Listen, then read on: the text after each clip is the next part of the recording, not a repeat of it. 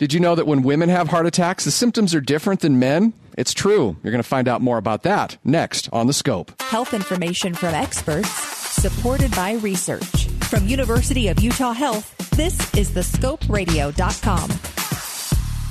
I was surprised to find out that heart attack symptoms are actually different in men and women. We're going to learn more about that right now with Dr. John Ryan. He's a director of the Dyspnea Clinic at the University of Utah. Men and women, heart attack symptoms are different. Is that true?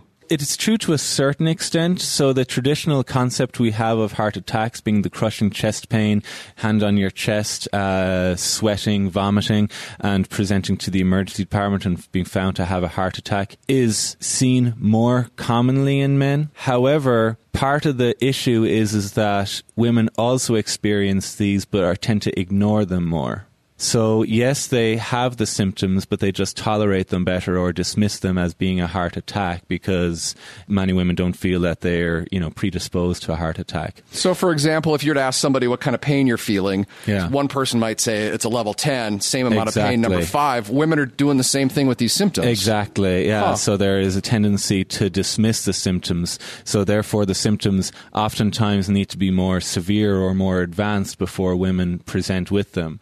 And then by the time they're more severe and more advanced, they're then different. So instead of having left-sided chest pain or pain radiating down the left arm, they now have central chest pain and it's radiating down both arms. So that's what ultimately can make the syndromes different. Also, women often don't feel that they should have heart attacks. They don't have time. Not only do they not have time, but it's a problem that men have. Sure. And this is a serious misconception because cardiac heart disease is the biggest cause of death in women in the United States. Which is a surprise to a lot of people. And is an important public awareness issue.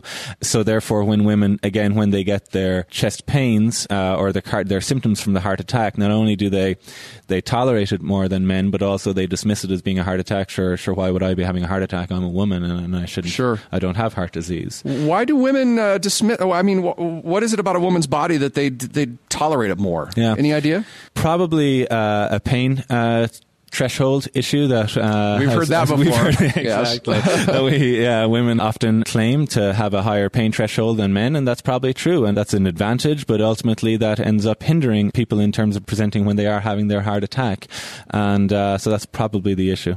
The symptoms are the same but different. They experience them differently. At the end of the day, are heart attacks different? So the heart attacks are still associated with significant morbidity, significant mortality. So in that regard, they are just as ominous and just as sinister. The pains, again, the classical pains that people get or that people are taught is that the central chest pain or left-sided chest pain radiating down into the left arm. Women oftentimes don't describe this as pain, but will describe it as a pressure or a tightness in the chest, all of which are various adjectives that really impact how you perceive pain. And again, it reflects how you perceive pain. But ultimately, the prognosis is still serious, still ominous, and still needs to be taken very seriously. And women need to be aware of the fact that they are as likely to experience cardiac events as men. Is there a takeaway that you'd have? Although we want to see patients when they're having heart attacks, we want to prevent patients from having heart attacks altogether. So the more important aspect would be for women to